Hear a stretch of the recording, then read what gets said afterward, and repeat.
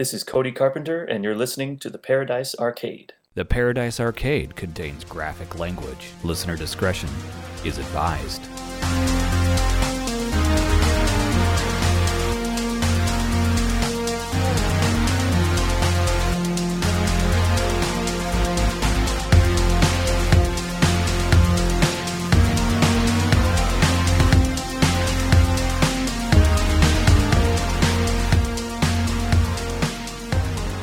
You are listening to the Paradise Arcade with Kyle and Eric, promoting synthwave, music, and culture. All right, welcome to another episode of the Paradise Arcade.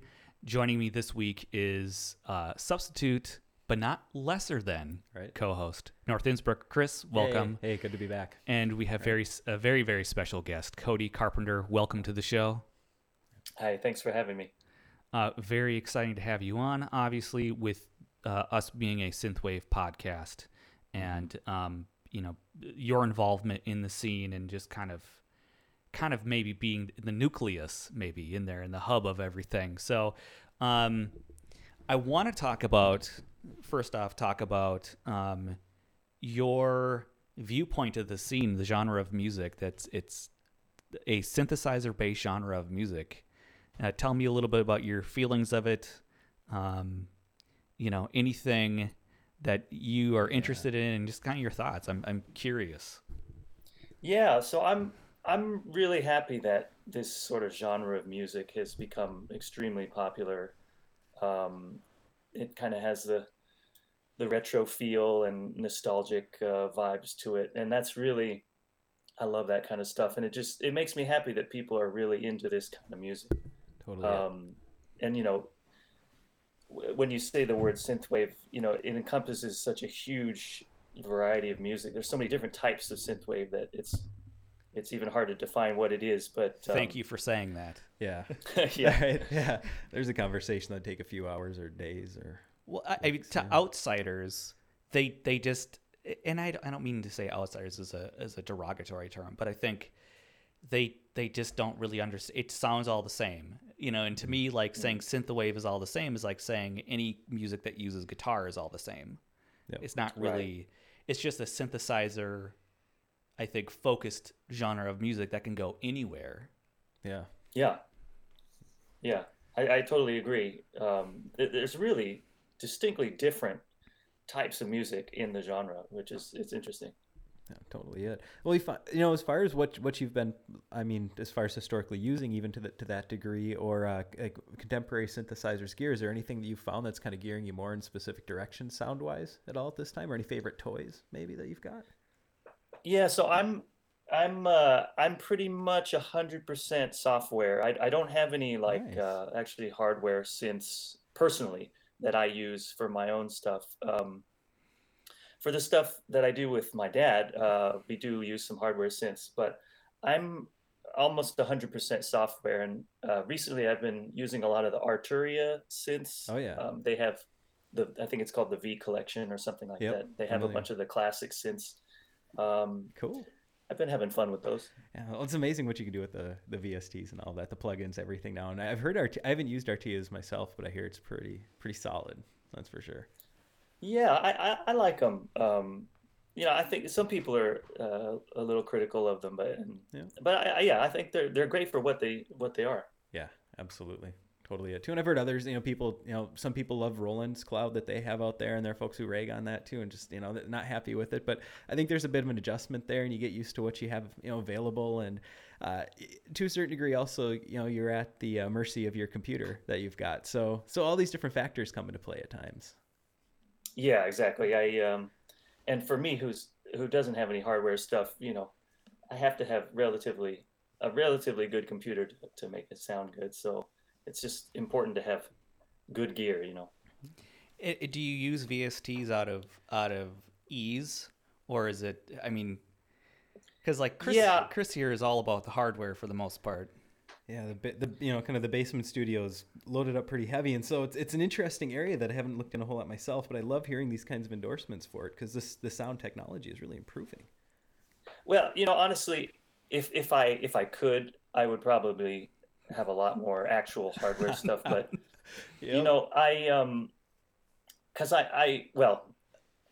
before the virus anyway, I travel back and forth between LA, where I am now, and Tokyo a lot. So I have to be kind of mobile. Oh yeah. And I bring my music stuff with me. So I really can't have a lot of physical stuff, unfortunately. So I've just kind of, everything I get has kind of gone towards the more VST stuff, whether I want to or not. It's just kind of, it's the way I have to do it, you know? Oh yeah, absolutely. Well, the mobility piece of it, I mean, that is, you know, like you said, going from one city to the next, or, you know, one country to the next for that matter, and being able to have a set of headphones, a small MIDI keyboard perhaps, and a computer. Like that's mobility. That's key, really. So. Yeah, and just, you know, where I live, you know, there's just not a lot of room to have all that kind of big physical gear anyway. So yeah, totally. Very cool. Very cool. And so I'm curious with, you know, you have a pretty wide array of musical things that you do. Is there a genre of music that you like to play in, or do you just do what you do? I'm curious because obviously being a trained musician, you can use a lot of different things. Is there a particular genre that you really gravitate towards? yeah, there is. I'm kind of in my own little world with. I'm really into like progressive rock and kind of rock fusion, jazz rock, whatever you want to say. Plus the kind of '80s synth pop, synth wave, whatever when you want to call that kind of stuff. Those are kind of the two big worlds that I like to live in, really. Yeah. Your prog rock stuff it's super tight. Like, so you must have some studio musicians that you've pulled together for that then too. Yes, thank you. Yeah. I've been really lucky to be able to work with some amazing musicians for all the rock albums that I've been doing. Especially Jimmy Haslip, the bass player. He's done. I think he's played on all the real rock albums that I've done, and he's been amazing every time. Oh, he's got skills. I was, prior to the interview, I was listening to you in the car, just kind of, going through a few different things, and my first instrument was a bass guitar, and I was listening to that, like the slap, the funk that's in there. I mean, seriously, that was really cool, and that's something that we haven't seen as much of yet. But I was curious, kind of what drew you into the prog rock piece of it there, because that's, you're not seeing a whole lot of people do it, but we're seeing the technology is pushing us back that direction to a certain degree. Yeah, I kind of fell in love with that kind of music back in high school. I got really into like Emerson, Lake and Palmer, and like the 70s version of Genesis, and all that kind of stuff. And that's really, that type of music is what I started writing, and then I kind of ventured out into kind of the more I don't know if you want to say pop, but the more synth wave kind of stuff. So that's actually really where I come from musically. Or at least I like to say that. It's such a perfect fusion with synthwave. I mean, the arpeggios, everything that comes into play, it's like it's a natural transition. Absolutely. It seems like prog rock is like maybe one of the first genres to really incorporate synthesizers into it to create some of those very interesting like tones and moods within music, and so that it makes sense, I guess. And that's really absolutely cool. And that's actually something that we really haven't necessarily seen in modern scene, synthwave. There's like, we were talking about how synthwave is so versatile and so wide. I can't think of anyone that's really kind of mixing a prog rock thing together, but maybe tilt it more towards synthesizer to fit in the umbrella. So it's an interesting, I think there's an untapped world there, if you will. Yeah, absolutely. Yeah, I would love to hear an artist kind of venture into that territory. It'd be really interesting. and honestly, there might be some artists doing that out there. There are so many people doing so many things. It's kind of hard to keep track and find all these new artists. As you guys probably know, it's such a huge world. I can't keep up, honestly. I literally can't keep up. There you go. That's exactly it too. You go on Bandcamp. I don't know if you go on Bandcamp and peruse music that way, because I think for me, like, my hub for synthwave is typically Bandcamp, because I can look at the labels that are out there and explore that way. But there's a new release, it seems like every single day. And that's a fair estimate. Yeah. And it's so hard to keep up, and I feel bad because, like, there's so much good music out there now. Like, I'm excited. Like, the thing for me, what draws me into this particular genre of music is there seems to be an energy and momentum and a creativity where a lot of music that I listened to growing up in the 90s, early 2000s, it seemed to be stale. Like, it seemed to become overly corporate, homogenized. People kind of get stuck in there. This is this genre, and you have to be this way. Oh, yeah. And then this other thing comes up late 2010s and really blows open what you can do with music and make music exciting again. Yeah, something fresh. That's totally it too. Yeah, absolutely.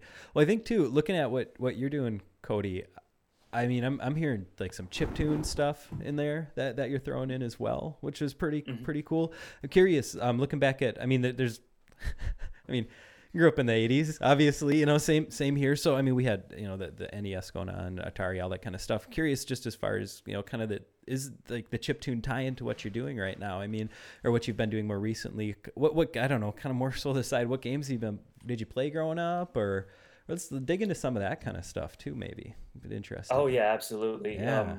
I, of course, like any kid my age, I grew up, playing video games like a maniac, and right.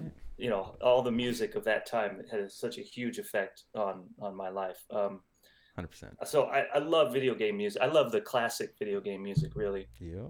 And actually, speaking of chiptunes, I think it was 2 years ago, I did a chiptune album with another composer named Mark Day. Yeah. And it was he did it. He did all the mixing and production, and I did a lot of the writing. He wrote a couple songs too. Super. And it was kind of the concept was it was a soundtrack to like an RPG that never was, or something like that. Nice. And I was really happy with how that one came out. It's a fun album. Nice. Any thoughts of kind of going back into that genre at all in the future then? Oh yeah, definitely. Sweet. I would. I was actually just emailing with him the other day, talking about a couple of things. He's actually working on doing a new port of Double Dragon. He's doing I don't know what you call it, but like an old port of I don't know what you'd call that. Not like a new version, but an older version. Anyway. Yeah, totally. Yeah. Yeah, we were talking about that. I think maybe it's time we should do another one of these chiptune albums. Seriously, that'd be super cool. Yeah, definitely it. And two, I suppose, again, I mean, you're going through software, all this kind of stuff, but the fun part is growing up, kind of growing up in the 80s as well. Some of that music, I mean, being able to fall back on the origins of where it all came from, Mm-hmm. So I'm going to go back to, were you an NES kid or what? Oh yeah, NES was my first system. The Brotherhood right there. Nice to meet you. I knew I liked you. That's it. Yeah. What about game wise? What'd you play? Anything in particular? Oh, I was hardcore growing up. Almost anything and everything I could get my hands on. Starting with the NES, and then went on to the Super NES and the Genesis, and then on to the N64 and PlayStation. It was everything. I was there.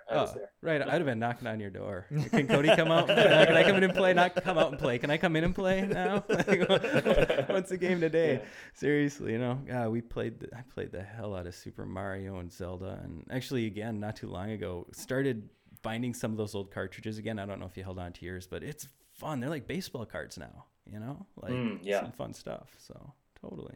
Very cool. Yeah, I still have a couple of the old games. There was a point where I sold a bunch of them. Unfortunately, I wish I hadn't. Right. But Yeah. I still have my gold Zelda cartridge and Lucky guy. Super Mario Brothers 3. You can't get rid of that one. Classic. I love it.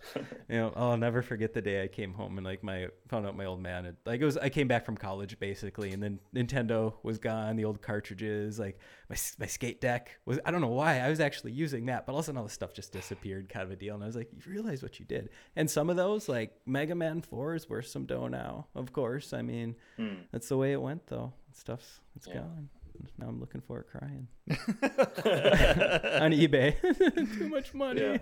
This is bullshit. Yeah, it's an incredible thing. And I find it interesting, tying it back to music, like all of these peripheral things, video game soundtracks. Who would have thought that would be a thing that people now would actually pay money to put on vinyl to listen to, and that's a thing that you listen to, and that's it's a huge. Kyle would be able to speak to that. I wish he was here now. Yeah, right. Because that's his big thing, is collecting video game soundtracks. Yeah. And I think to a lot of people that might just seem so strange, but it's fun to see it being incorporated into music, and then I think also the movies that you grow up on and how that it's worked its way into music and into this music, obviously. And I really love when you listen to a lot of artists that there's video game elements, there's the score elements, there's techno or whatever it is, and any combination of it. It's so fun. I like being surprised by a lot of the artists in the scene. Yeah, for sure. So vinyl stuff. So have you had, I mean, as far as what's coming out or has been out on vinyl previously, how's that experience been for you, and what have you released on vinyl? So I think usually the vinyl stuff that I'm involved in is usually with my dad. I don't think I've released any of my personal stuff on vinyl. Right on. Okay. I'm, for whatever reason, just hasn't worked out, but they definitely, I know fans of my dad, they're really into they have all sorts of different versions of the vinyls and things like that. Some pretty cool stuff. Right on. Yeah, totally it too. And that's, there's that inherent risk that comes with publishing something like vinyl too, as well. Eric and I, we've talked a little bit about that to certain degrees, and figuring out how does this, how do you play that game and back it up. There's marketing, all this stuff comes into play, and it's terribly complex. So. Yeah, I'm so bad at the business aspect of my music. It's really sad. I'm lucky with the kind of rock albums because I have a really great label that puts out the album, Blue Canoe Records, and they're just so awesome. So I just leave all that to them. But for kind of the more synthwave stuff, like the album I did last year, Stargazer, I just put it out myself, and I'm so bad at marketing and just putting it out there. I don't know. I should probably do more. But it takes an army, for real though. Yeah. It's a lot to organize. And where do you even learn? I mean, that's to be a self promoter, it's almost a personality trait that you have to have. So I get it. It's hard, and you have to rely on, is it the strength of the material? Is it how much attention you can grab for yourself? And there seems to be, and maybe I think Chris and I have talked about this, but there seems to be this new thing now where you've got to release a song every... Oh, geez. Don't get me started. 4 weeks. Right. Yeah. Oh. Yeah. So I follow a lot of people on Bandcamp, and it's and that's where part of the releases get frustrating is it's one song. Yeah. And to me, I like to have a whole concept. I like to have it in a nice package and have the artwork and everything, and kind of get a more prog rock kind of mindset where it's a whole thing, a concept instead of just a single. We've talked about that. I was like, hey Eric, I just about got the record ready. You ready to listen to it? No, I'm cool, man. You don't hold off. You get the album cover done, I want to listen to the whole thing end to end before you play it for me. And that's your style, dude. That's a good thing. Very good thing. That's for sure. So Cody, you play instruments.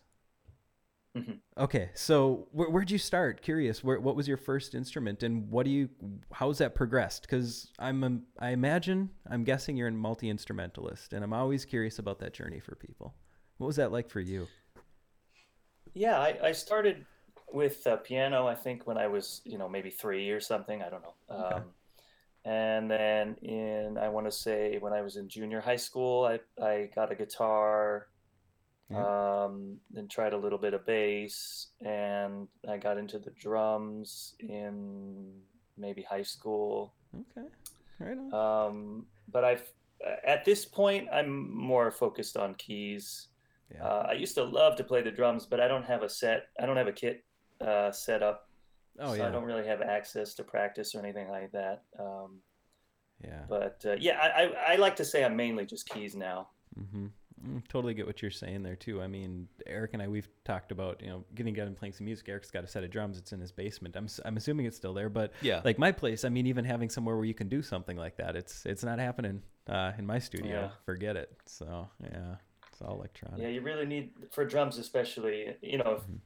Obviously they make noise, so Yeah. you gotta have the space, and you gotta have the right environment to be able to play it. Totally it. Yeah. Yeah. Well, that's cool. So keys since you were a kiddo, and you picked up a few things here and there as you went along, and here you are now. That's pretty dope. So yeah, I know Eric. I got thoughts, but Eric looks like he's got no. So that and I'm guessing Yeah. then you can read and write music. Then it would be my You guess. know, I used to be able to, but to be honest, there's really just not that much need for me to do it nowadays. Yep. I was just talking about this with someone. I think I've more or less forgotten how to sight read music because it's a skill that I just never use. Yep. It's not really important for the kind of music that I'm doing. Oh yeah. For better or for worse. So that's an interesting thing because I was watching an interview with Danny Elfman, and he was talking about when he was making his transition from Oingo Boingo into doing scores. When he initially went in and was working with engineers, they were really like snooty towards him because apparently there's a term for non-musical readers that come into that cinematic world. They're called hummers, I guess. Oh, interesting. So like Okay. I've never heard that. So like it's basically like you don't know how to write out music, so you hum the music out, and then it's written down by someone in the studio that knows how to compose or transpose what you're doing. And so there's like this like snootiness between like studio cinematic orchestral people and like rock people, because most rock people are not classically trained. Right. Like they can't read and write music. So he talked about just that initial struggle of going in and being looked down upon because he comes from a dirty rock band. Dirty rock band. Well, it was the 80s, right? Yeah. Yeah. So that's funny. interesting. So when you compose for film, then do you go by feeling? I'm really interested in that process. How do you write for yourself personally to a movie? Yeah. So I think, it's interesting because it really depends on what genre you're writing for, and what instruments you're writing for. Because obviously, if you're writing music for an orchestra or something like that, then I guess I would be a hummer. I don't think I could write out notation, for a full orchestra. I would have to get some help doing that. But because I've mostly been working with my dad in the horror genre, we've been doing a lot of synth stuff, and I don't really need to write out music for that stuff. I just can just do it myself, because I'm not hiring a lot of other musicians. So I did the soundtrack for my dad did 2 episodes of Masters of Horror for Showtime, and I did the soundtrack to both of those. Cool. And there was no score. Both my dad and I are big fans of improvisation. Oh yeah. So it wasn't really written out beforehand. It was kind of stream of consciousness playing to the film.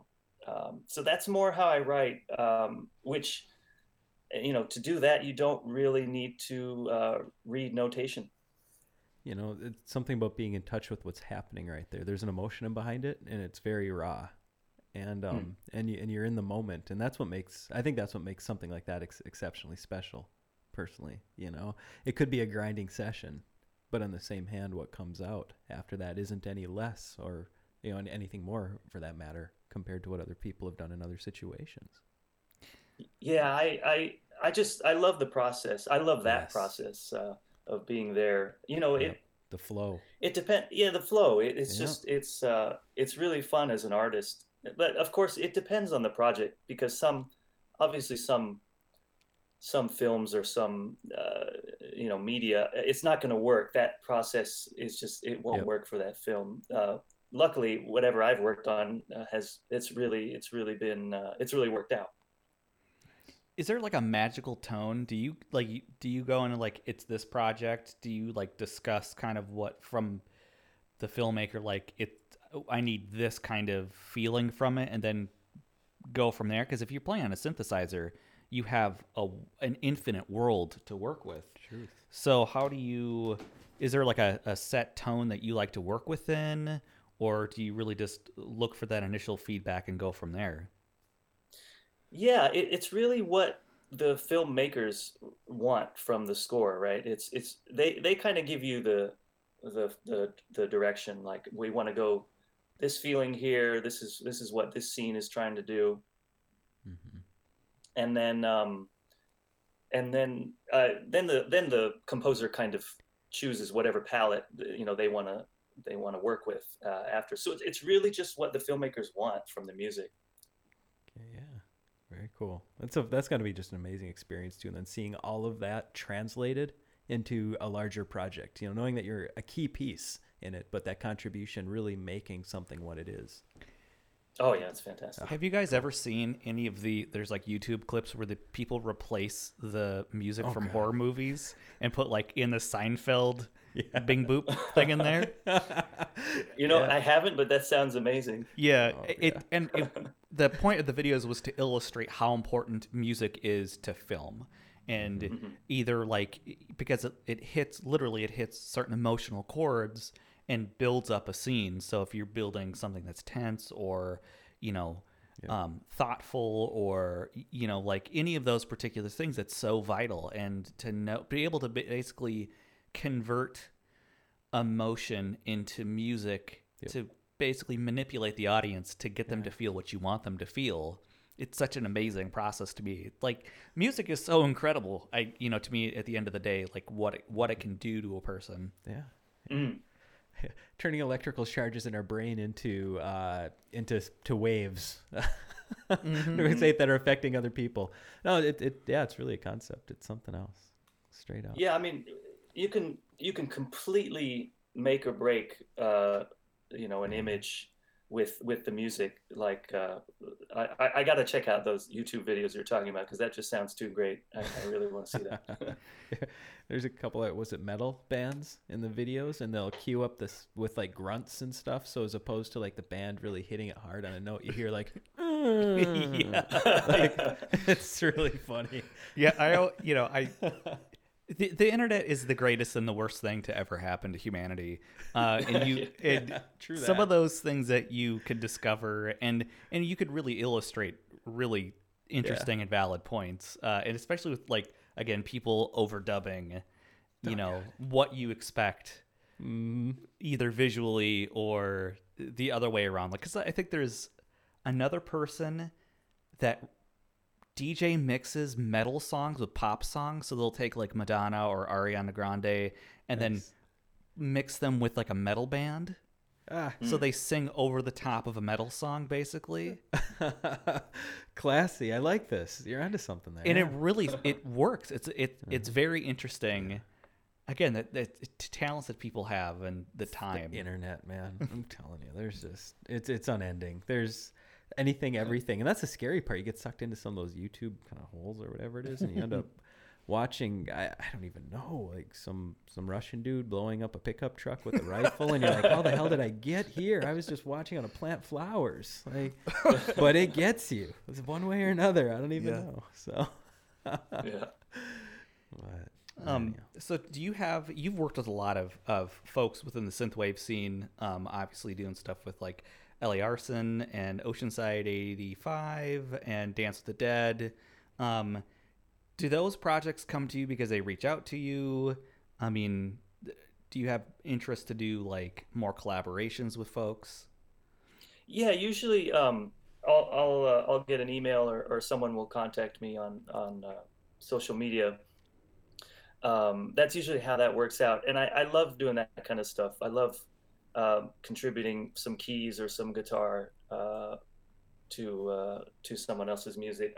I don't do a lot of like writing collaboration because I prefer to just kind of contribute to what someone else is doing. But I love doing that stuff. To the point, like, here's a song, I'm looking for a guitar solo or a guitar piece kind of, or a specific arpeggio here and there within the song, and you plug in a few pieces and say, hey, here's what I've got, what do you think? And then start bouncing back and forth a little bit. Exactly. Yeah, Right that's usually how it works. I mean, I have written stuff with other synthwave artists, but for the most part, it's really just like a contributor. Just contribute a little bit to it. Yeah, that's really cool. I think that's a difficult thing to define for a lot of folks that are coming into music new. What's maybe a difference between a collaboration? We're writing a song together versus featuring an artist, and what does that really mean? And to that point, how do we work together? How do artists do it? How do musicians do it? It's different from one partnership to the next. So I'm sure it gets creative without a doubt. Yeah, exactly. It depends on the artist, how much they want. Do they want really a lot of color, or do they just want me to play a bunch of notes, a really fast solo? Because that's kind of what I like to do. Nice. There we go. Yeah. Anything in particular that someone that you've teamed up with recently that to you is a bit more standout as far as project goes, or you're kind of like, I slayed it a little bit better on that one than I think the others did. Everybody's got hot spots, I've worked with some artists that I just really love that I just want to kind of promote because they're not they're not as well known as I wish they were. For example, I've done a number of things with Ultra Boss. I don't know if you've ever heard of him. Oh yeah. Yep. Totally. He's an amazing guitar player, just incredible. He's also a great songwriter, and I've done a couple of things with him. Also with Simulacrum Lab, is a really amazing artist out of Italy.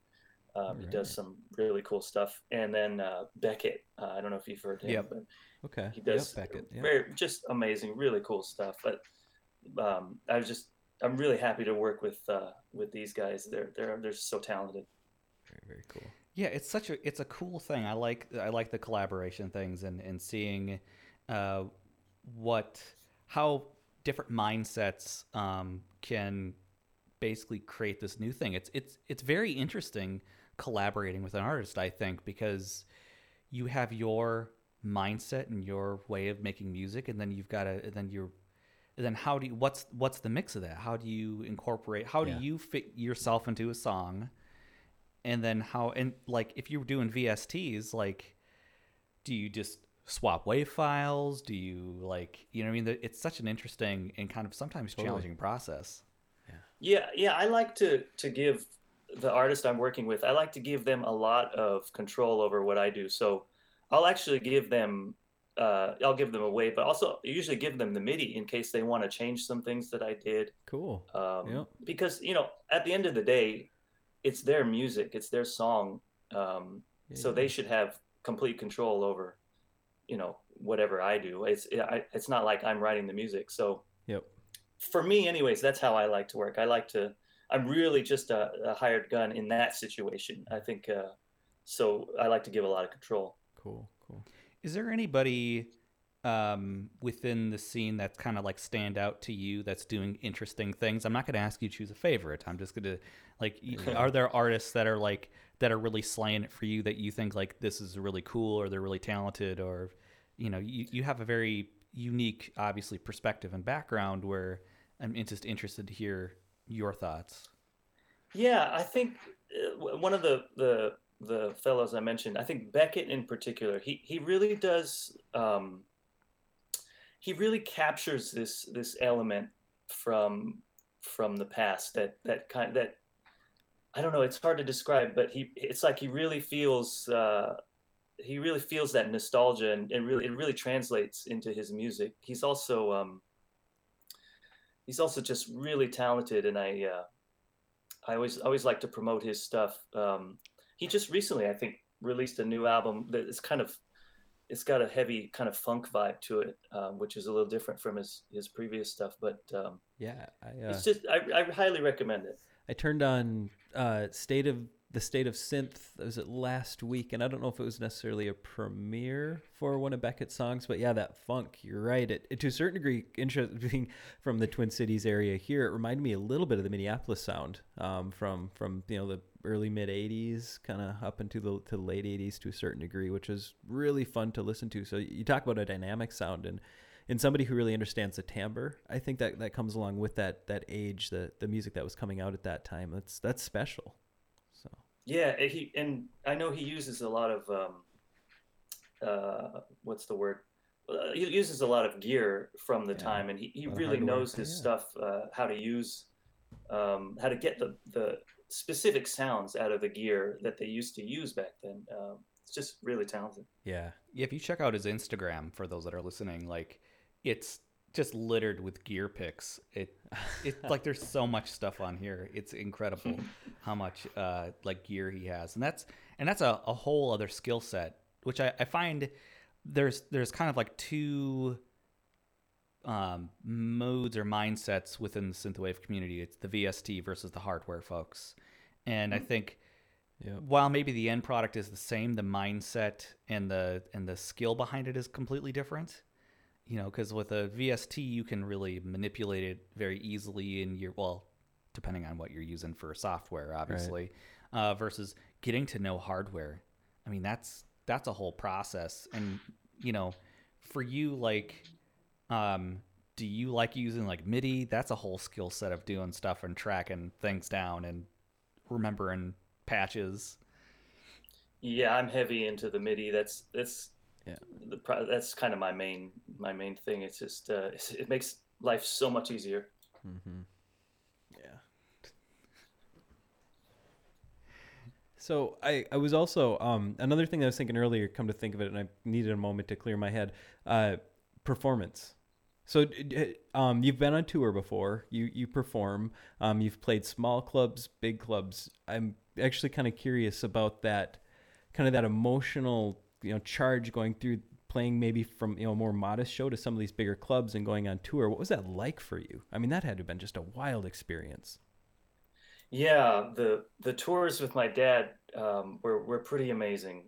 We traveled all over Europe and all over the US, and it was just a awesome experience. It's so great to be able to play my dad's music for the fans, and that was amazing. I think it was last year. Oh man, I don't even remember now. Last year and 2 years ago, I was lucky enough to play with Vince DiCola. Nice. We played a few shows, and I love playing his music. I'm a huge fan of his. It was just an amazing honor to be able to work with him. Awesome. I really enjoy playing live. The travel aspect of it gets hard after a while when you're on the road. Yeah.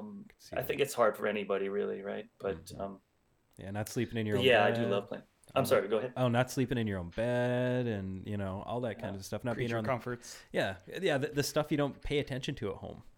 You take it for granted, even for that matter. Yeah, and especially when we were traveling across the U.S., we were in a bus, and being on the road for hours and hours it's hard after a while. But you know, it's worth it. It's worth it because you get to, you know, you get to play music live. Yeah, Right, and those shows, it looks like, you know, your dad, they're having so much fun.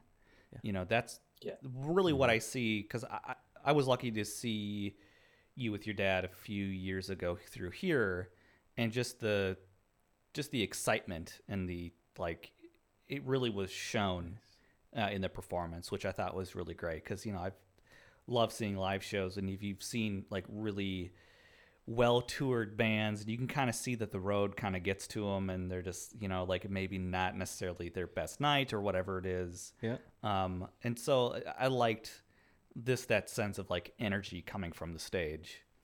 Thank you. Yeah, the show itself is the best part, of course. It makes it all worthwhile. Nice. I didn't know, Eric. I didn't know you got to go to that. Yeah, haha. So just so you guys know, so my old apartment building, which was a few miles down the road from where Eric's at here, but it was one of those places full of artists and musicians. And so when that show came through, half of my neighbors all had tickets. They came back and just rubbing it in my face. You know, like, oh, it's just a kick-ass show, man. Why weren't you there? It's like, well, I don't know. I slept on it, I guess. So that's pretty cool, though. Where was that? Anyhow? The Myth up in the North Metro. Okay. Yep. Okay. It's just got to be a haze. I don't know. I can't even. If I was in your shoes, Cody, I don't know if I'd even remember what city I was in. To be honest with you, that'd be a challenge. I do remember driving there. Honestly, I don't remember the show itself, but I do remember the outside of the venue and driving up to it. I think, you know, for a lot of that stuff, we drive in, play the show, and then leave, and then sleep on the bus. So we didn't get a chance to really visit or do anything. But do you ever remember the outside? Do you ever take moments on tour to kind of take in where you're at? I mean, I can't imagine just going from one place to the next place to the next place. You're working though, I suppose. Yeah, sometimes our schedule, we'd have maybe a day or two in a city or something. It just depends on how they work out the schedule. Sometimes it's literally you just drive in, play the show, and then sleep on the bus, drive out, and then that repeats for a number of days. So every once in a while you have a chance to explore the city, and that was cool when we were doing that in Europe and things like that. But I can't imagine just the beauty and the history of it all. Yeah, it was great. And when we went into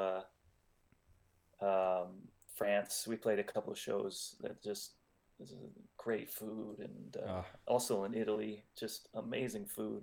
I wish this was a food show right now. Not only am I hungry, but I really love food. So. Well, when Kyle's here, it turns into a food show. So that's true, right? Yeah. He wants to talk about the food of wherever someone's from. It's really? Yeah. Oh man. What is your favorite food, Cody? We won't say where you're from. Just what's your favorite food? I can't steal Kyle's thunder, but favorite food. Well, it's okay. I'm from Los Angeles, so I love Mexican food. Obviously, very popular here. I love it. Yeah. Well, if you come through the Twin Cities again, Los Ocampos, we might have to take you there. I love that place. I don't know, their pozole is just amazing. There's no other way about it. So there you go. We'll take care of you, man. Oh, cool. Shoot. Too cool. Yeah. Too cool. Right on. So yeah, Beckett. Do you veer with your tastes? Do you veer towards liking the heavier side of synthwave, the lighter side, the cinematic side? What do you gravitate towards, or what kind of perks your ears up? Yeah, maybe surprisingly, I'm not really into the heavy stuff. I guess like dark wave and things like that. I more gravitate towards the lighter stuff, the more poppy stuff for whatever reason. I really love the stuff that has that nostalgic feel to it. It's just a feeling that I love so much, you know. The Tron soundtrack. That's what I tell people. They're like, what do you do? Oh, yeah. The Tron soundtrack. Oh, okay. I get it now. Yeah. Like the new Tron soundtrack or the original? I used to think original, but as you change, I swear, it gets newer sounding. I don't know. It's an odd thing. The technology, it's a little bit different. That's for sure.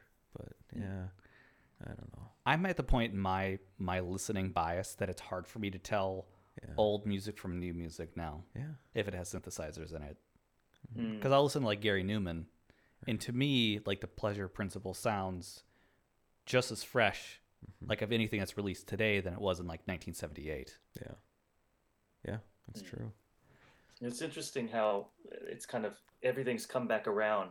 You know, what was once retro and uncool is now cool.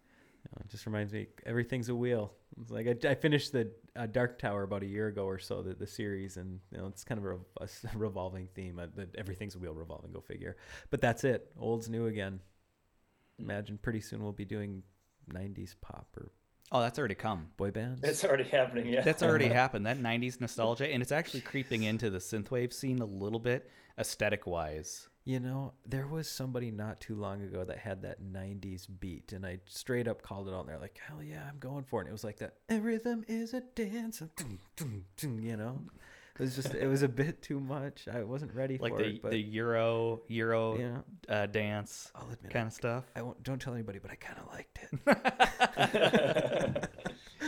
I mean, we've already seen a little bit of that 90s nostalgia in like some metal bands. I think Code Orange takes a lot of their influences from 90s scene, be it metal or be it post-punk or punk or grunge or whatever. So I mean it's a matter of time before that it all, as you said, it's a wheel, everything's kind of revolving. And but it's interesting, even in pop music, like my ears always perk up because I think like The Weeknd did I heard about this an 80s a little bit more. an 80s kind of vibe album, something like that. I've been hearing about it. Somebody else brought it up to me actually and said, "Oh, you do music like The Weeknd?" I was like, "No, I don't." No. I don't even really know who this person is yet. And someone else said, "You mean The Midnight?" Like, no, this Weeknd something. I don't know. I can't. Couldn't keep The Weeknd at Midnight. Yeah, that's my new project. Yeah, Cody, we'll collab on a song, right? Midnight Weekend. Oh dear God. Oh, that's awesome. Yeah, dear Lord. Yeah. So, do you find yourself mostly just listening to like prog rock then, out of the synthwave thing, and just kind of play within the synthwave world a little bit more so? Yeah, I really need to listen to more artists. Sometimes I get just locked into like one or two artists that I just listen to constantly, and I really need to just expand a little bit more. For whatever reason, I tend to get kind of tunnel vision when it comes to music that I'm listening to. I could definitely relate to that. You just fall back in what's comfortable, and like if you're in a transition, you're driving or whatever it is. Like it just, I definitely understand. And so like you have to forcefully listen to new music, and it's easier to do with synthwave. So have you ever heard of Comtrues? No, I don't know them. Wow. It's a guy out of New York. Is that where he's from? Yeah, he's one of he doesn't call himself synthwave. But it's an interest. He really plays up this very like Tron nostalgic kind of vibe, and he's very much his own unique thing. I would definitely check out Comtrues if you haven't, which is surprising. He's been around forever. Oh, I see. Hearing it said, it didn't. It sounded like one word, like commerce or something. But Comtrues, as in like Tom Cruise, spelled very strangely, right? Exactly. I have seen, honestly, I don't think I've heard one of his tunes, but I have seen that name pop up here and then. I'll check it out. Yeah. There's always a joke because people on the internet will say that he sounds like ambient with hip hop beats. It's obvious, it's much more complex than that, but he was actually one of the people that was on the new Tron soundtrack, which is why I brought him up. Okay. Yeah, so he has a very unique. I always like finding artists that have a very particular tone or something that's unique about them, that that they just that sound that's uniquely theirs. So he doesn't call himself synthwave or anything. He's got like kind of this long convoluted BS genre that he puts himself in just to not be pinned down. Right. So I like artists that really have that. Either they found like a synth that is really unique, or they use it in a unique way. And I think Comtrues is one of the first artists that got me into synthwave as a whole, because for me, I watched Drive, and that was kind of like it was like this is everything I want in music. Like every single thing synthesized into one genre of music. So, and seeing new people making retro vibed music. So that was like the first thing. I know for you, Chris, you were saying that Pilot Priest. Oh yeah, no, for real. It was the vital copy. Like, I don't know. Sometimes you buy records because you love the cover, kind of one of those deals. And so I don't know if you're familiar with Waxwork Records. I think they're out of Texas or Louisiana or something, but they do these beautiful presses kind of a deal. So it's this gorgeous, like bright kind of color with these like switch panels on it kind of a deal that were glowing in a spaceship, and bring it in. It was like this 3-disc type of a press, and it was just gorgeous, beautiful music. These, and we talk about this, I guess, cinematic retro wave, I guess, and it's really kind of what I've started, doing over the last few years as well as a result. And it's funny, since we did the first interview, for me from North Innsbruck, it's funny, you think more about the venture that you've had as a musician, and it's amazing how many different ways you can spin the story getting to where you're at, because I'm sure for you, Cody, as well, you could probably tell the story 3 or 4 different ways depending on what band you're thinking of and what mindset you're in, Exactly, yeah, that's true. Yeah. Like, say, I love punk music, I did that. Oh, yeah, even Nirvana was an influence, or metal bands were, or hip-hop was, yeah. Synth hop. Gonna hear that on the next North Innsbruck release, right? Yeah. So. And Cody, obviously, as you're picking up here, Chris is a synthwave artist himself, and Chris, you recently did a rap collaboration. Oh yeah, yep, with Pavo out of San Francisco. It's gonna be on the EP, but we're gonna release hopefully by the end of October. We'll see how it goes.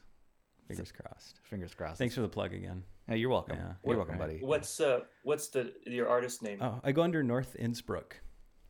I'll send you a thing on Instagram or something. We'll connect, definitely. Okay, great. And that actually brings me to what I wanted to talk about a little bit ago. This is something that's super cool because, and I'm curious what this is like, Cody, because on one hand, like, I mean, as somebody who's, as a musician, and I've been doing it since I was a kid, and I put myself in a space where I've seen a small amount of success with North Innsbruck, and and then you've had awesome, awesome kind of achievements throughout your career, yet you're still so connected to the community around you, and so I guess kind of attainable is maybe a word for it, which is really cool. Like, I mean, that's an interesting balance, and I feel like it's more your personality. Maybe there's not even an easy answer to that, but how do you balance that, man? That's really cool. Being a good person, good dude. I think that's actually, I should have just said that. How do you be a good dude, Cody? Well, I'm not into this the concept of that some people or some artists are like gods or considered above your average peon.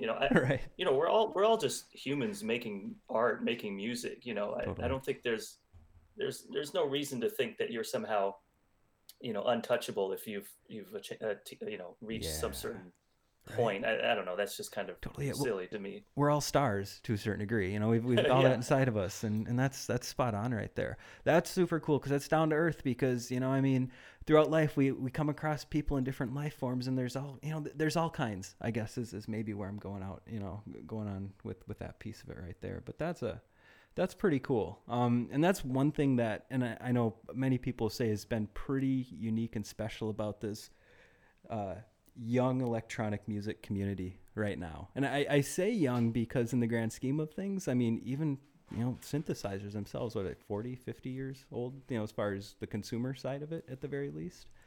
So there's a long ways that we can go yet because it's so young, so new. And it's cool that you're a part of it. That's rad. Yeah, I'm just happy to have the opportunity and have the means to be able to do what I'm doing, and to be able to work with my dad, and be doing music. It's just I feel so lucky, to be in this situation, to do what you love doing, right? Yeah, totally it. So I got a question. We're primarily talking about music, obviously. Is there other aspirations for yourself? Do you primarily consider yourself a musician, and that's your kind of calling, or do you have aspirations to do other things? Yeah, I mean, right now, I guess I consider music is my job at this point, because that's how I'm supporting myself. In the past, I've done a number of different things. I used to work in Japan at a job completely unrelated to music, and then I bounced around a couple of other jobs over there. Yep. So I do speak Japanese, so that's kind of my other usable skill in the world, I guess you'd say. Nice. It gives, I mean, that adds some, dynamic touch to the career path for you, to say the very least. Interesting. So what did you do prior to music specifically? Or, I mean, maybe you don't want to go into that piece, but I'm kind of curious what else you've touched on. Yeah, I'm perfectly good to talk about it. So when I was in college, I did a study abroad over there. Okay. And I loved it. So I thought, I got to get back here. So after graduating, I just got a job teaching English over there. You did? Oh, nice. Yeah. Okay. Yeah, I've met or talked to a couple people who have done that. In fact, that's super cool. Yeah, it's kind of a thing that many foreigners do to just get over there and get work. And it's fun. I enjoyed it. It's not for everyone, but yeah, absolutely. Then after that, I bounced around a couple of different things, and I worked for some Japanese companies and things like that, but nothing really stuck. Mm-hmm. And then finally, I ended up coming back to LA because my dad wanted to work with me on some stuff, and that's sort of what I've been doing since then. I go back to Tokyo pretty much every year, or it was anyway when it was possible. Now I can't because of the virus, but right. Yeah. So I've been going back and forth and doing little jobs here and there over there, like translation stuff and things like that. But yeah, I guess right now I'm really music is kind of my thing. So it kind of, you mentioned the virus and everything is for me, and I think a lot of other people are finding that escape in their keyboards and their synthesizers and their computers. Is that kind of your game as well right now, or how are you doing getting through it all? Yeah, I'm actually okay. I other than the fact that I can't get back to Tokyo because I love Tokyo so much, but other than that, I really I've been doing okay, and everyone in the family is doing okay, and things have been good. But yeah, like you said, it's great to be able to work it out with the music and just jam on the keyboard in a bit. It always feels good. How do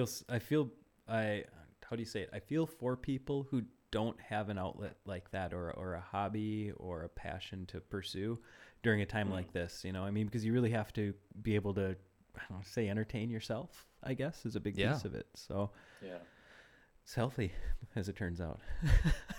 Those hours drawing as a kid and hammering on the piano paid off. Yeah, with hammering that, like having the time, do you have, projects that you're maybe brewing on, thinking about? Ooh. What's next? Some sparks for in the Cody, back of the brain. What's next for something that you're going to pursue or want to work on? Yeah, so it's funny, since the virus and this whole thing started, I've kind of I don't know, I just haven't written as much music as I usually do. I used to write music all the time, and so as a result, I have kind of a big backlog of music that to be released. So nice. Yep. I'm hoping to release the next rock album next year. With Blue Canoe Records, that Sweet. Sort of this series of albums that I've been doing. I think the next one will be released next year. Nice. I have a couple of other projects that hopefully I'll release eventually. I'm just talking about my personal stuff. Of course. Yeah. So yeah, there's definitely things on the horizon. Very cool.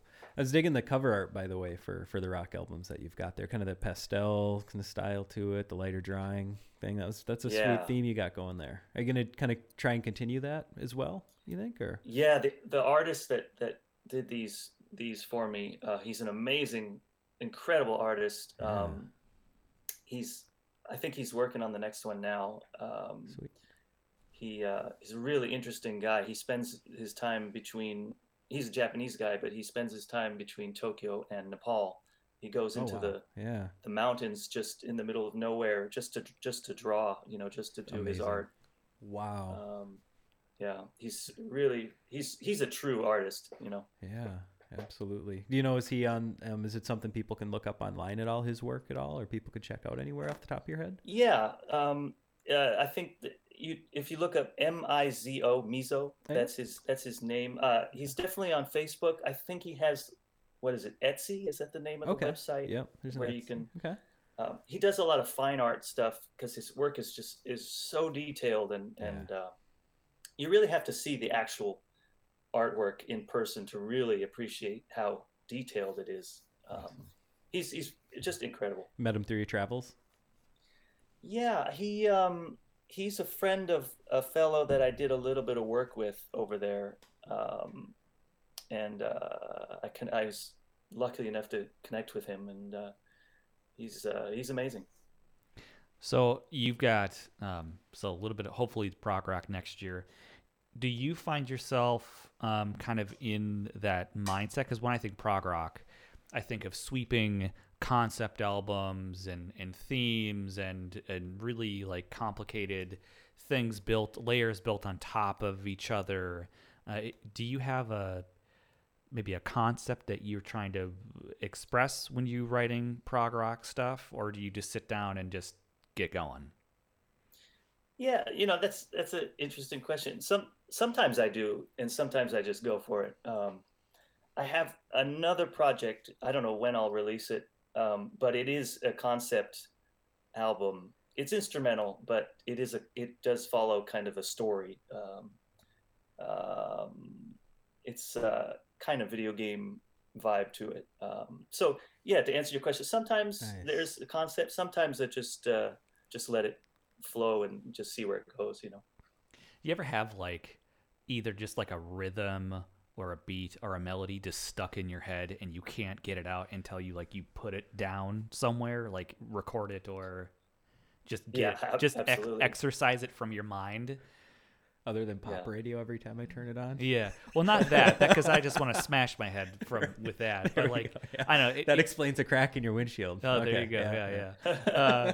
Yeah, that's where for myself personally, being classically trained percussionist is my background. I will just have something that it's an earworm maybe. Oh yeah. Mm-hmm. And I have to. It'll keep me up at night if I don't get it out and record it or do something with it. It's just a weird. Just wondering if anyone else has that. Oh, yeah. Oh, for sure. I mean, in the shower, that's a big source of inspiration. Yeah. It's funny how that works. Yeah. Or even sometimes in the past I've actually heard things in my dreams. I'll come up with a musical idea and I make a point to try to wake myself up and get it down before I forget it. Right. Struggle over to a keyboard real quick and hammer it out a bunch of times before you forget. Turn on MIDI and go back to bed after you record it. Sing it into the phone, into the there you go. The voice recorder on the phone. That's not a bad idea. That's smart. That's a lot easier. Cody, that's brilliant, man. The tool's right there every night charging next to us. People are better be paying attention. That's a good one. And another thing I want to talk about is your love of Japan. Do you have like an affinity for Japanese culture? Obviously, you were drawn there enough to teach English, to spend a lot of time there. What about that country, kind of draws you to it?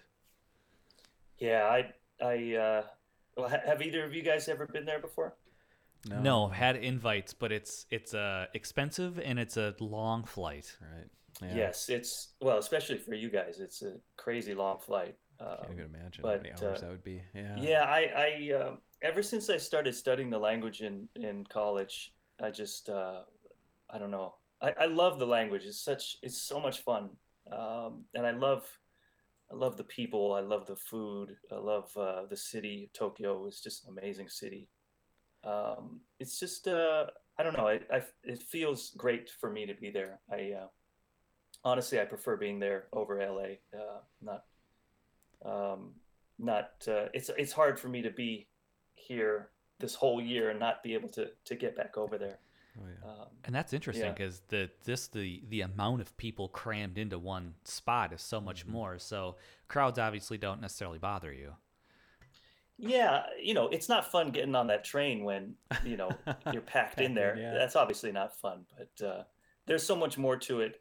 And depending on where you are, what time of day, it's not always super crowded. I love it over there. Most of what I know as an American about Japanese culture is obviously through like anime and film and that kind of a thing. Are you drawn to their pop culture as well as besides just the people and the history and that kind of a thing? You follow.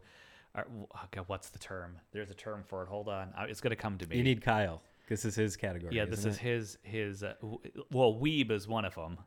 Is an anime freak. Weeb? Yeah, weeb. Oh, Weebo. I've never heard that before.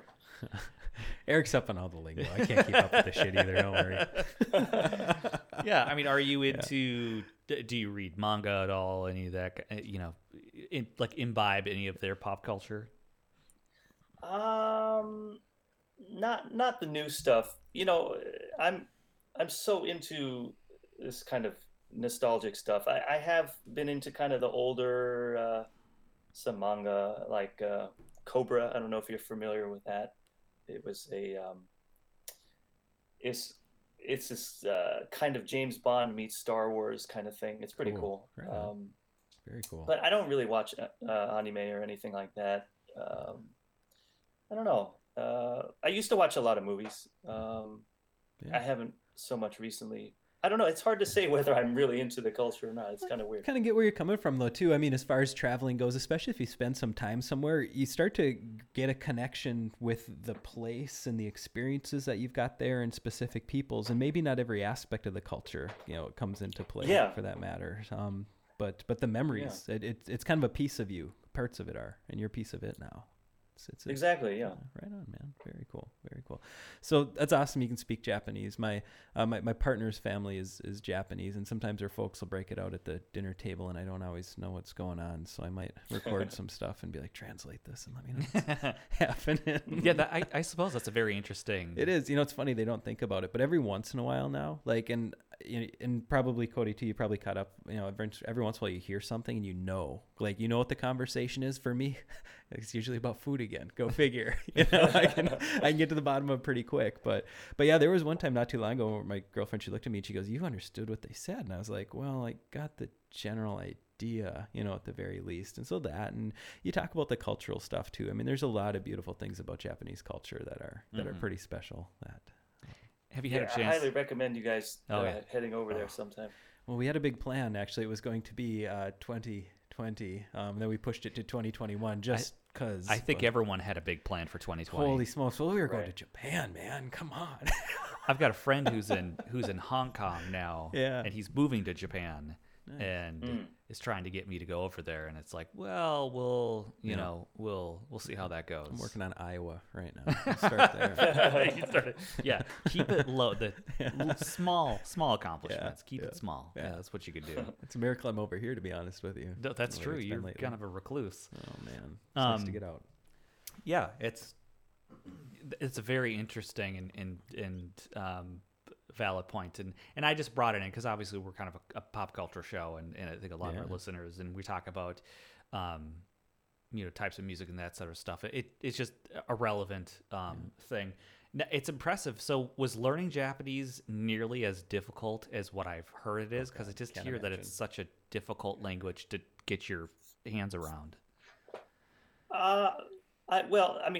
I took French in high school, and I found French to be much more difficult than Japanese. Wow. But I think it's more, if you're interested in it, then it's easier. If you have fun with it, then it's with anything really. If you take an interest in it, it's easier to do.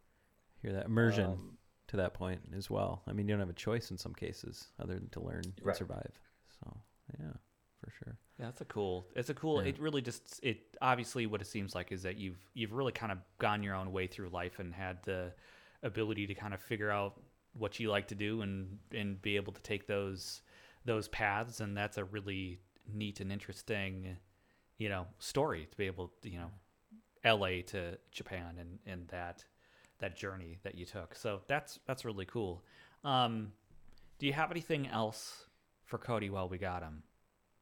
You're looking at me. I'm looking at you, buddy. Oh. This is the opportunity. The thing is, sometimes the stuff I really enjoy talking about is stuff that might not always be great podcast or radio play. I'm by training, I'm also a counselor in psychology, so I could really dig deep, but I don't think I'm going to do that to you today, Cody. We'll save that for episode 2. So, but I think how about this actually? So, I mean, multi-talented guy. Is there, outside of music currently, is there anything else that's sparking your interest or things that got your eye that we might be able to take a look at, like any goals outside of music coming up? Any goals? All right. It's weird. You'll probably have a better understanding of this psychologically, but since the virus kind of shut everything down, I don't know. Life has just changed a lot. I just I've kind of just, I don't know, isolated a lot and not really thought about new goals or new things. Thankfully, I'm not in a situation where I'm financially in trouble. I have to start working and doing something like that. Right. So I'm lucky to be in that situation, but I'm just happy to be able to still do some music. I'm watching the NBA playoffs now. That's both my dad and I are heavy into the NBA basketball. Who are you cheering for this year in the bubble? I just want to see good games. I like that. Both LA teams are really good. Yeah. So it's fun. But we're trying here in Minnesota. I'm telling you, I'm an NBA fan as well, but it's rough up in this area. I mean, we got D'Lo now from you guys, and Cat, but we'll see. Maybe we can pull in Devin Booker and actually have a decent team next year. We'll see. You think he would leave, or you think they'd let him go? Not after those 8 games in the bubble, man. Forget it. We're not gonna get him. We're gonna settle with Zach LaVine from the Bulls is what's gonna happen, and I'm gonna be pissed about it. Good luck with that. Yeah, right. I hope Zach is listening, because when you were drafted by the Wolves, Zach, and I saw the way your face reacted to the Wolves draft the first time around, I about cried. I was so excited. So Zach, look me up, buddy. If you come back, we gotta talk. That's funny. Yeah. Are you Lakers, Clippers? We prefer. I don't want to say, because I don't want to take flack for who I'm rooting for. So I'm just going to say I'm rooting for both of them. There you go. I like that. Good answer. Good answer funny. Right there. I love it. No, it's been interesting, and that's been kind of one of the things with the NBA this week. Obviously, things had to stop, but what they were able to do with the bubble and those. The creepy audience, this digital audience thing that they did, is just right. It's funny. It's like watching or playing NHL 01, like NHL Hits 01 on my GameCube. Like everybody moves real digitally, and some are big and some are small, and just a trip. Very cool. I guess it didn't even. I'm not a sports guy, so. Oh man. Eric sits there and goes, "Okay, guys, come on." You should have seen him moving his hand at me right there, Cody. He's like, "Come on, get it over with." Get your sports talk out, right? But so what are you talking about playing in the bubble? What is that? Oh man, Cody, you're being interviewed. Don't look at me. You gotta. This is Cody's answer here, right? Oh yeah. So they got the teams down in a proverbial bubble down in Florida. They're all, I guess they're getting tested every day, right? I mean, yeah. Is it Disney World they're at? Is it? What's that? Are they at Disney World? Is that where this takes place? I'm trying to remember. Yeah, I think so. And they're I don't think they've had anyone come down with COVID-19. And they're playing the playoffs right now. It's kind of amazing. Yeah, they're pulling it off, to your point, without anybody getting sick, because I think pretty much every other league has had some teams shut down for a week or two because of things that have happened. Right, so, right. I wonder what that would be like to be a professional basketball player, whatever sport, and not have anyone in the stands. Oh, yeah. Would that be weird? Like, would that affect because you're used to the energy feeding off an audience, right? And there's no one there. So how does that psychologically affect you and what you play? It has to. Man, how about the crowd being like the crowd noise being pumped into the arena, if you could even call it that? I mean, Yeah, and I know they have for the Clippers. I think it was the Clippers. They have their DJ or whatever. He's still playing the music. Even though there's no crowd there, it's kind of funny. It's a bizarre thing because you'll turn the game on and you can hear people cheering, they're screaming and stuff, and all that. But yeah, they're playing in like a ballroom at the Disney Hilton or something like that. So, that's incredible. Right? Wow. Yeah. What about as well? Like other sports have changed. I Friday night flipping. Every once in a while, you bored, you hit WWE and you leave it on. This is like watching Shakespeare right now. The way they stand and look at the camera and like they orate at you and all this stuff. It is so bizarre. I got to give them credit, but without the audience, what a difference. So it's almost like a telenovo. It is like. Except they punch each other kind of in their own way. Yeah, right? Yeah, I'm totally disconnected from all of that kind of stuff. Man. So I could have so much fun here. Cody, who's your favorite WWF wrestler? Not WWE, WWF, and why? Oh, I'm glad you went with the F because that's as far as I got. That's the only real one that counts. All right. I used to love a bunch of them. I used to love Bret Hart. The Hitman. Yeah. Obviously Roddy Piper. Yes. Movie. Yeah. Right. Totally. Oh, I love it, man. Undertaker. Oh yeah, of course. Yeah, my old man was a mortician, so my dad hated the Undertaker, but us kids thought he was the freaking king of it all. Oh wow. Right? Yeah. Oh man. Yeah. Right on. That and the NES WWF games again for those kids who are listening. F, not Wildlife Foundation. Wrestling Foundation. So there we go. Awesome. Yeah, I think we lost Eric. Yeah, actually, my eyes are glazed over. I think I just lost both you guys. Anyhow, your love of wrestling. Dear, now you all know my secret. Your public It's shame. got to be old school. I'm telling you, like pre-94, maybe 95. There you go. Yeah. Anyway. Well, I want to say thank you, Cody, for joining us. I don't want to take up any more of your time, even though it seems like we're all kind of taking a proverbial timeout from the world and society. Felt good. Yeah. Again, thank you. Please, obviously, for those that are listening, check out. You play under Ludruim. Yeah, that's kind of my synthwave Ludruim moniker. Awesome. So obviously, Instagram, Twitter, iTunes. Where else? Yeah. Deezer. I heard about Deezer recently. I think it should be everywhere. Everywhere, all the digital platforms. Tell my friends, just Google search me and it'll pop up. And I bet you could probably do the same for Cody. Yeah, everybody. Exactly. So, There you go. There you are. Sweet. Well, I really appreciate you taking some time out with us to chat. Thank you. It was really pleasurable. Again, thank you, Chris, for subbing in. Oh, good to be back. I'm telling you, I wasn't sure how it was going to come together a couple hours ago, but I am here and I'm ready. All right. There we go. Thanks until next time, this is Eric. It's Chris. All right. Thanks, Cody. Oh, thank you for having me.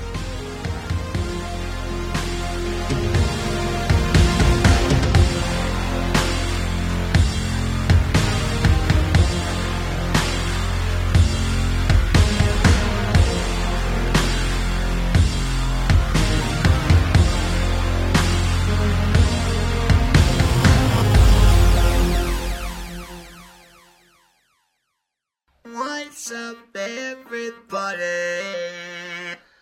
We're listening to Paradise Arcade.